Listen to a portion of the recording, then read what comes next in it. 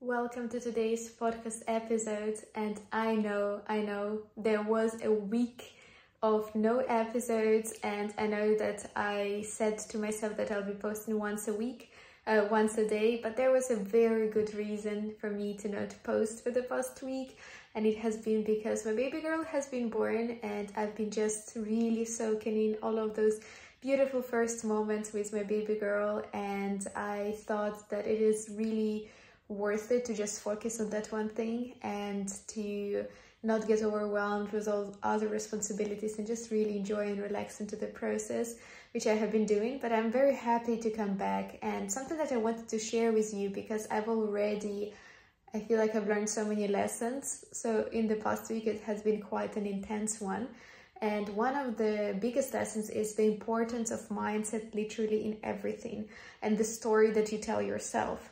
Because with every beautiful thing, there are always challenges, and you cannot succeed without the struggle. You cannot get something great without overcoming some challenges. And I think it's something that we forget, and we can start telling ourselves negative stories. So for example, of course, everyone knows that babies wake up at night and they need to eat.